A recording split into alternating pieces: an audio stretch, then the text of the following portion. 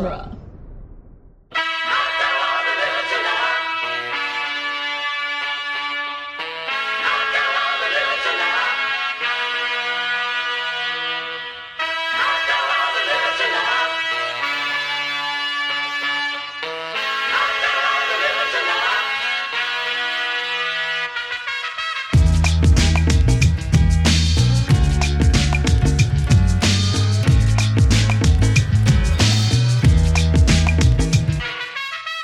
Welcome back to the Cornetto Minute, the daily podcast where we crawl our way to the bitter end or lager end of the world's end, 1 minute at a time. I'm Scott Corelli. I'm Nick Jimenez. Today, we're preparing to annihilate minute 13, which begins with Andy showing Gary the wind door and ends with Gary telling Andy that he loves the boys like brothers, but... It's so interesting how the screenplay lets little bits of his interactions with the other Musketeers bleed into his conversation with Andy. Mm-hmm. Whether, what did you have to call the missus? You know, right. To the lentil. Right. It doesn't have a lintel. It's just kind of a fun way to show. I don't know why you would think these aren't in sequential order, but just to sort of place the audience. Right. I love that he's like, his logic is that a door? It doesn't have a lintel and it's glass. So is it a window or is it a door? I guess it's a window. You can have that. What is he going to do with that, Gary? He's a lawyer. It's not like if he had said that to Steven, like it would make sense because it's like, oh yeah, you can invent the window. Like you can have that. I don't know. To me, it's just classic Gary. It's like, it's kind of like that, like, oh, anything I'm saying is brilliant. It's like, this is going to sound like, pot calling the kettle black, but there's people that are like, oh, we should start a podcast. Right. That's just us talking. People would listen to this. Right. This podcast where it's like, it's us ranting and raving about the latest stuff to happen. Yeah. Yeah. Those podcasts are exclusively produced by white dudes. Yeah. Yep. It's called like the art is just them screaming. Right. We're a little twisted. Yeah. Shooting the shit with Bob, Mark, and Todd. Yeah. Right. And every week, one of our roommates or friends that has never podcasted before on the couch. Their artwork is like a gun, like shooting a pile of shit. And then just the poop emoji, just like a gun shooting the poop emoji. The word triggered just kind of thrown on there. Yeah. Trigger. Yeah. No safe spaces. I love the way that Nick Frost stands up and shows him the door. It's so pronounced. It's so pronounced and awkward. Like, oh, I'm going to show this guy. Here it is. It's very, it's like he's performing a little bit. Yeah. He's performing in the same way that I think Steven was. Mm-hmm. Like, I think O-Man is the only person. No, I don't think they're all over Gary fully because they all showed up, but I think Oliver is probably the most over Gary or has thought the least about Gary. I think Oliver is, what's weird too is that I think Oliver is the one who's changed the least. Yeah. He sort of self-actualized early. Yeah. He's self-actualized in high school and it's evolved. That same self-actualization has evolved and combined with reality, but he's still the same guy. I think that Peter is different because now he's like a husband and a father, which is going to give you some different vibes to a certain extent. I think he is a little wiser, Peter, right? About his worldview and things. Andy's completely different. And Steven is completely different. Andy and Steven, I think, are the two that have made the most effort to transform. Yeah. They're like, I actively don't want to be the person that I was back then. Right. And it's important it's important to me for certain people to see that I have changed. Right. Oliver has naturally stayed mostly the same, whereas Gary has like actively tried to stay the same. Yes. I refuse to accept any change whatsoever. That I'm 40. Yeah. Whereas Oliver like just hasn't had to. Like it's just just like, well, everything's come up Oliver. Like Oliver's almost been waiting to be 40. Right. Yeah. He was 40 at 18. Yeah. Yeah. I've known a couple of those. Oh yeah. I think we all have, right? You ever meet a kid who's like 8, but he's already like, oh boy. Yeah, I think I was one of those people. Yeah. I think that was me. Yeah, for sure. I think I've always been a little 40. Honestly. And you've kept the parts of yourself that I think made you the happiest as a child. Mm-hmm. Like you haven't you sold and you let go of what was holding you back. Oh yeah, sure. Like when you made the move out here, you sold a bunch of your comics, but everything. Basically everything because you're like, thousands of dollars of comics. Yeah, because you're like, oh, this is physically weighing me down. Right. Like I can't move to the West Coast because I have all of this shit. Yeah, so you shed it because you're like, oh well, I read it. It's in my brain. It's in my heart. I'm not gonna. Right. I'm not denying it, but I'm also not gonna like. No, I can't move because of my stuff, my precious stuff. Right. Which is what some people do. Right. You're exactly right.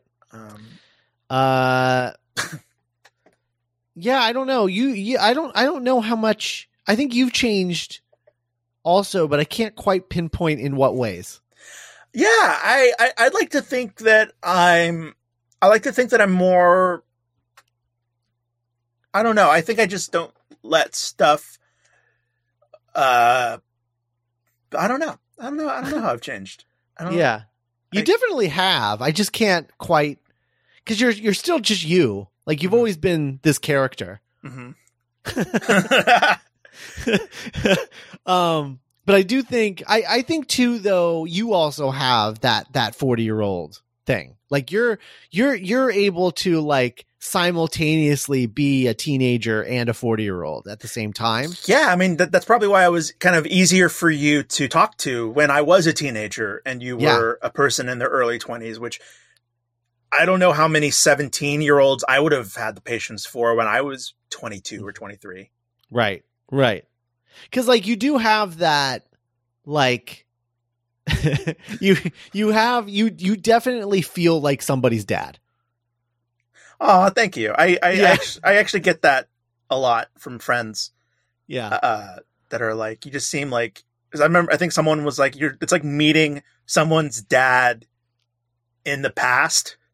Yeah. Yeah. Like, completely. Yes. Like, oh yeah, because you remember, I mean, like we would get criticized on Back to the Future Minute and reviews and stuff about how they'd be like, yeah, this guy's like always talking about the weather and like, yeah, and like that's just your vibe. You're like an old man talking about the weather. I say things like that's how they get you. Yeah, that's how they get you. Nice outside today, huh? Nice weather, huh? Oh man, it's really raining cats and dogs. But you know, I think we probably needed it. Just like surface level, yeah. Yeah. But I'd like to think that I'm not as insecure as I was, as I think, as nervous about being my most authentic self. Mm-hmm. You're more confident. Yeah, thank you.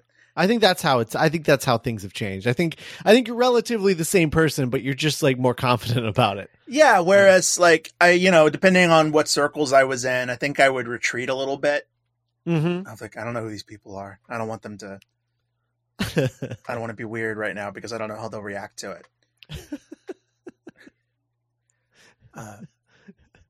Not to say that you, I don't know. It depends on the group setting and how comfortable you feel. Yeah. How quickly you feel comfortable, I should say. It'll be interesting to see how we all are coming out of this. I mean, not to place the podcast too much, but I think we've all retreated into our own spaces, literally.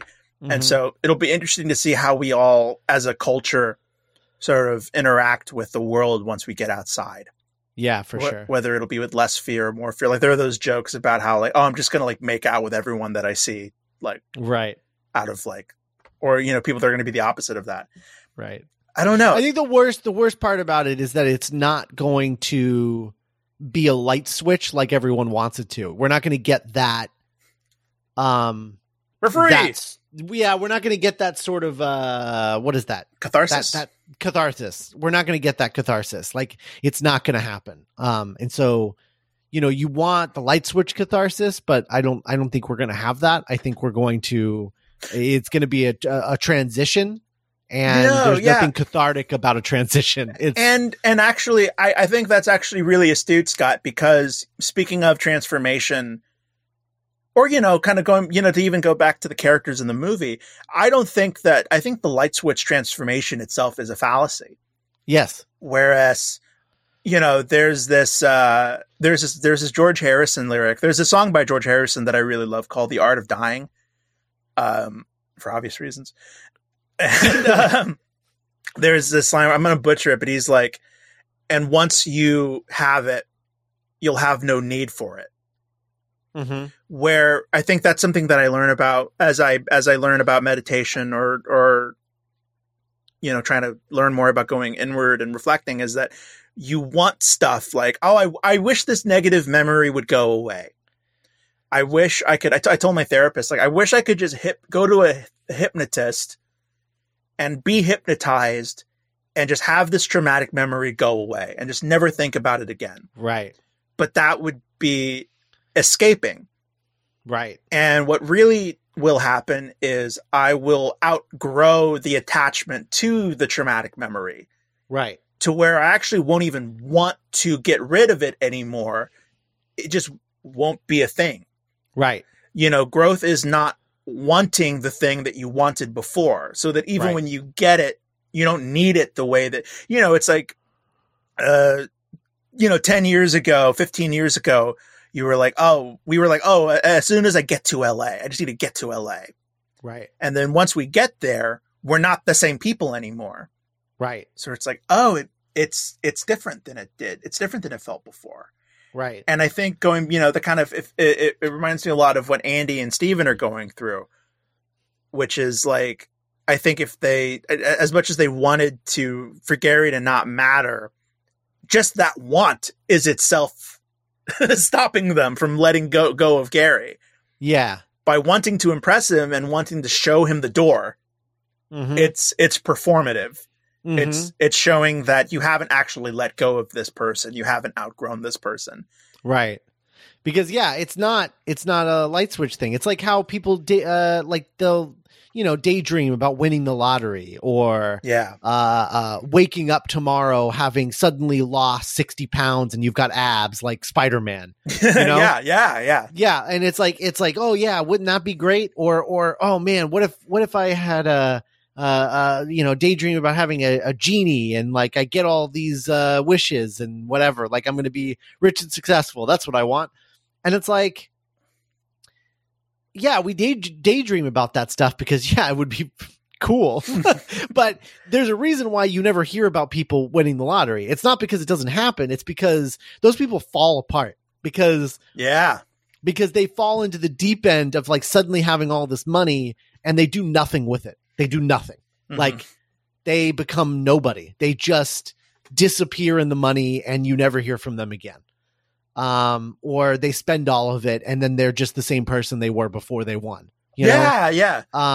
And obviously the waking up with Spider-Man abs is not a real thing, but the point is that like all this stuff takes transition and you have to build toward those things. Like you're not going to be rich overnight. You might not ever be rich, but you can have more money than you have now just by like, financial planning and working hard, trying to get a different job, working for yourself, whatever ends up working for you. Mm-hmm. But it's not going to be an overnight thing, and working out is not going to be an overnight thing. Like it's going to take months and years to get to the point that you have Spider-Man abs. Like it just is. Or it's like how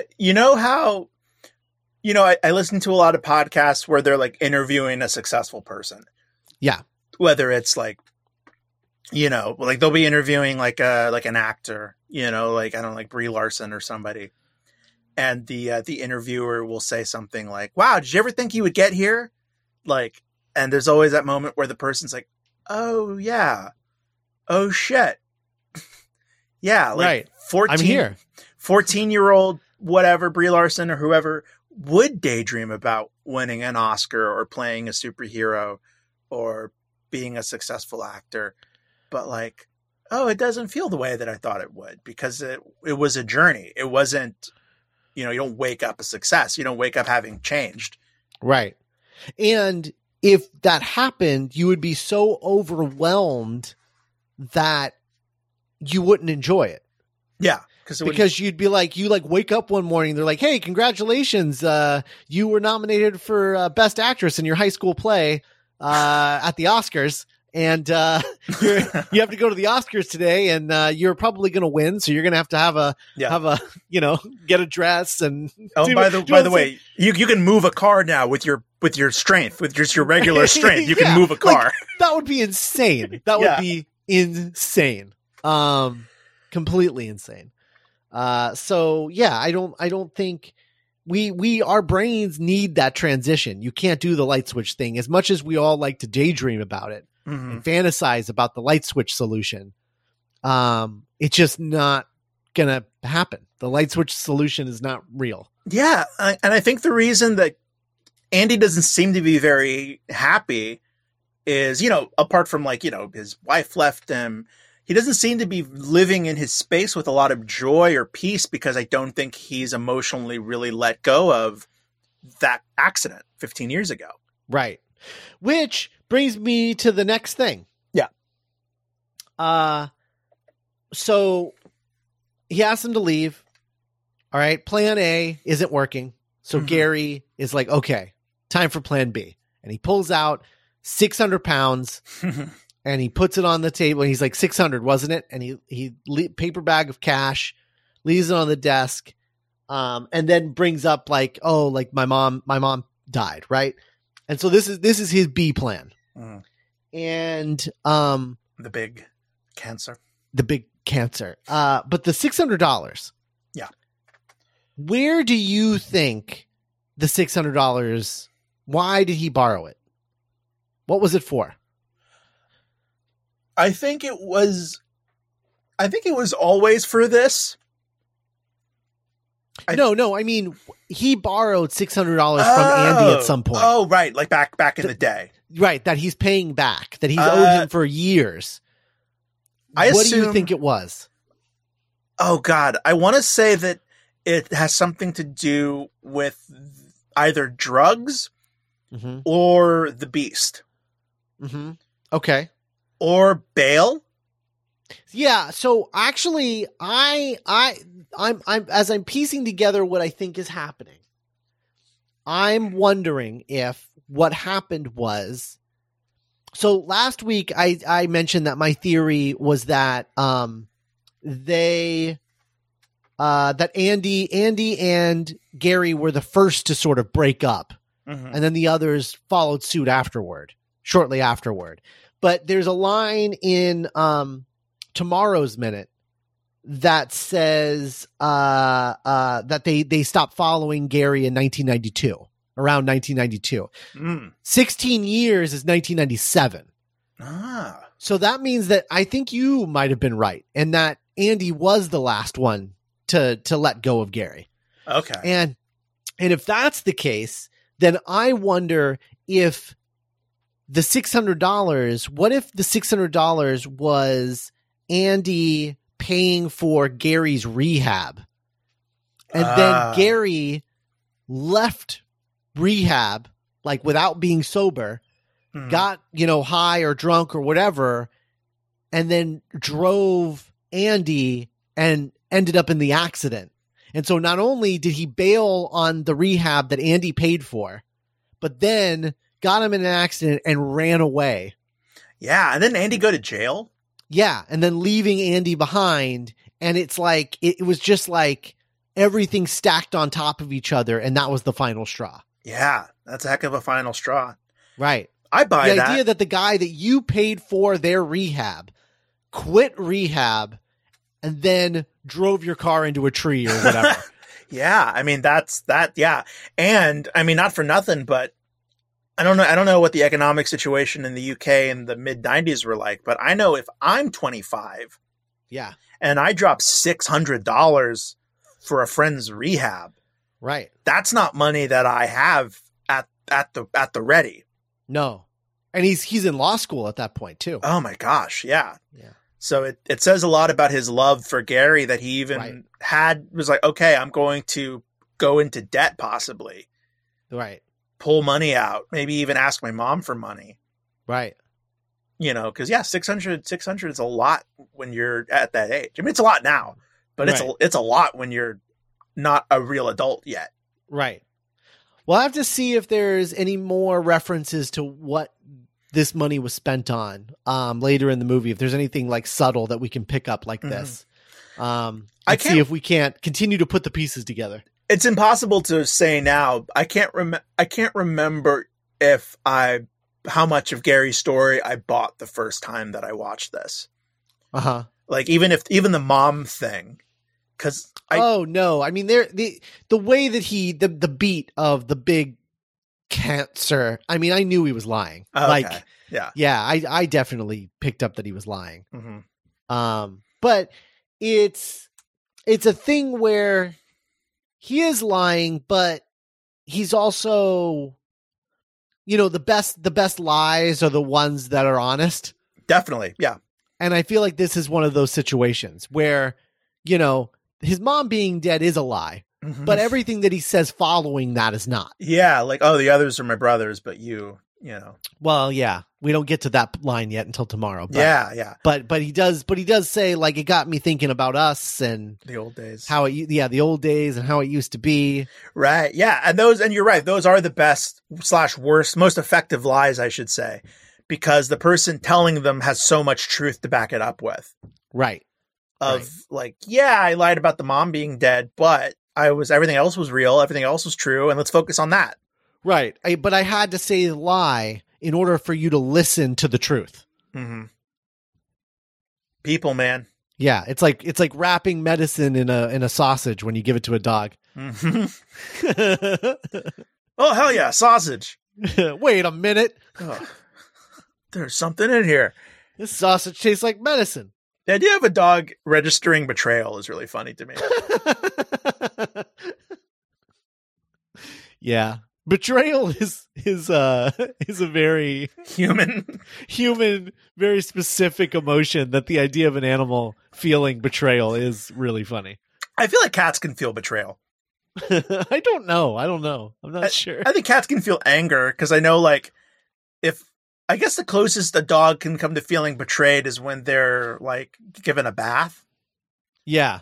Like, oh, you made me I don't like this. Well, I think cats feel more betrayed by getting a bath. Yes. Than dogs. Because some dogs love baths. Yeah. I guess I think about the Chihuahua that I used to live with. Yeah. No, little dogs don't like baths because they get really cold and scared and they don't know what's happening. But that's like their everyday life. They're like cold and scared of everything. What's happening? Yeah. Why are you doing this to me? Why am I so small? Yeah. Who are you? Get out of my yard. Yeah. It's like that. It's like those pictures you sent Bethany of Travis getting a bath. Yeah. Where he just looks so terrified of everything. Pathetic. Yeah. And it's like, that's so not his energy most of the time. Oh man. Yeah. Anyway. Yeah. Yeah, I think I think that's how this is working out for him. Is he's just he's using his mom's fake death to get Andy's attention, and then using his attention to tell him the truth. It's pretty low. It is low. It is low, but it's the only thing that's going to work because Andy's not listening to him. He's not even making eye contact. Yeah, he's sort of he's the most over Gary. Yeah. Or the best at not like, no, I don't want to see you again. I don't want this anymore. Yeah. Well, this episode may be over, but there are other podcasts at Dueling Genre. You can go to duelinggenre.com and check out some of them. And we've hosted Back to the Future Minute. You can find 345 episodes dedicated to that trilogy. And hosted by Nick and I, starting in 2015. So that was like 5 years ago. Can you believe that? Wow. Yeah, I know. 5 years ago.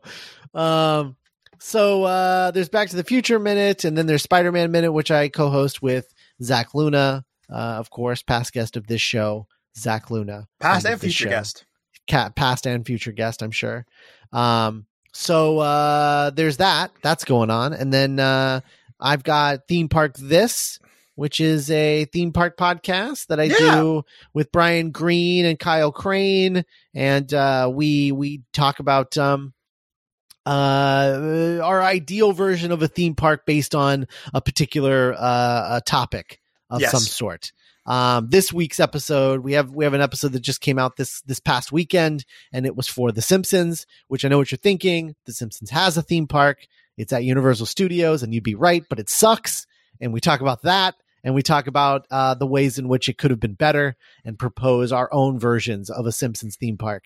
And I think we do a pretty good job. I'm particularly proud of my e-ticket ride. I'm excited. Yeah, so because it's not. I don't know that anyone would have thought to turn what I turned into a ride, but I did it. So check that out. That's Theme Park This. And then, of course, if you like Doctor Who, and if you're watching this and you like British stuff, you probably do like Doctor Who to some extent. Mm-hmm. Maybe check out The Doctor's Companion. That's the show that Nick and I host with our best friend in the world, Cassandra Fredrickson. Mm-hmm. And past guest of this show, of course, future guest probably, if she ever gets around to actually watching this movie. We talk about it. In fact, if you like The World's End, you'll probably like Doctor Who, because this is basically a Doctor Who episode in many ways. Yeah, The World's End is a Doctor Who episode, particularly like a Russell T Davies episode. Yes. 100%. So anyway, check out The Doctor's Companion. We talk about every story by every doctor, one doctor at a time, which means our seasons cover like the first story of every doctor, the second story of every doctor, the third story, fourth, fifth, etc. I think we're going into season 7 or 8 pretty soon. Yeah. So we'll be talking about the first Doctor's like 7th or 8th story. I forget where we're at. But check that out. That is The Doctor's Companion. And those are all the podcasts that we do on Dueling Genre, but there's so much more. Check it out, duelinggenre.com. And we'll be back tomorrow to talk about minute 14. But for now, let's boo-boo.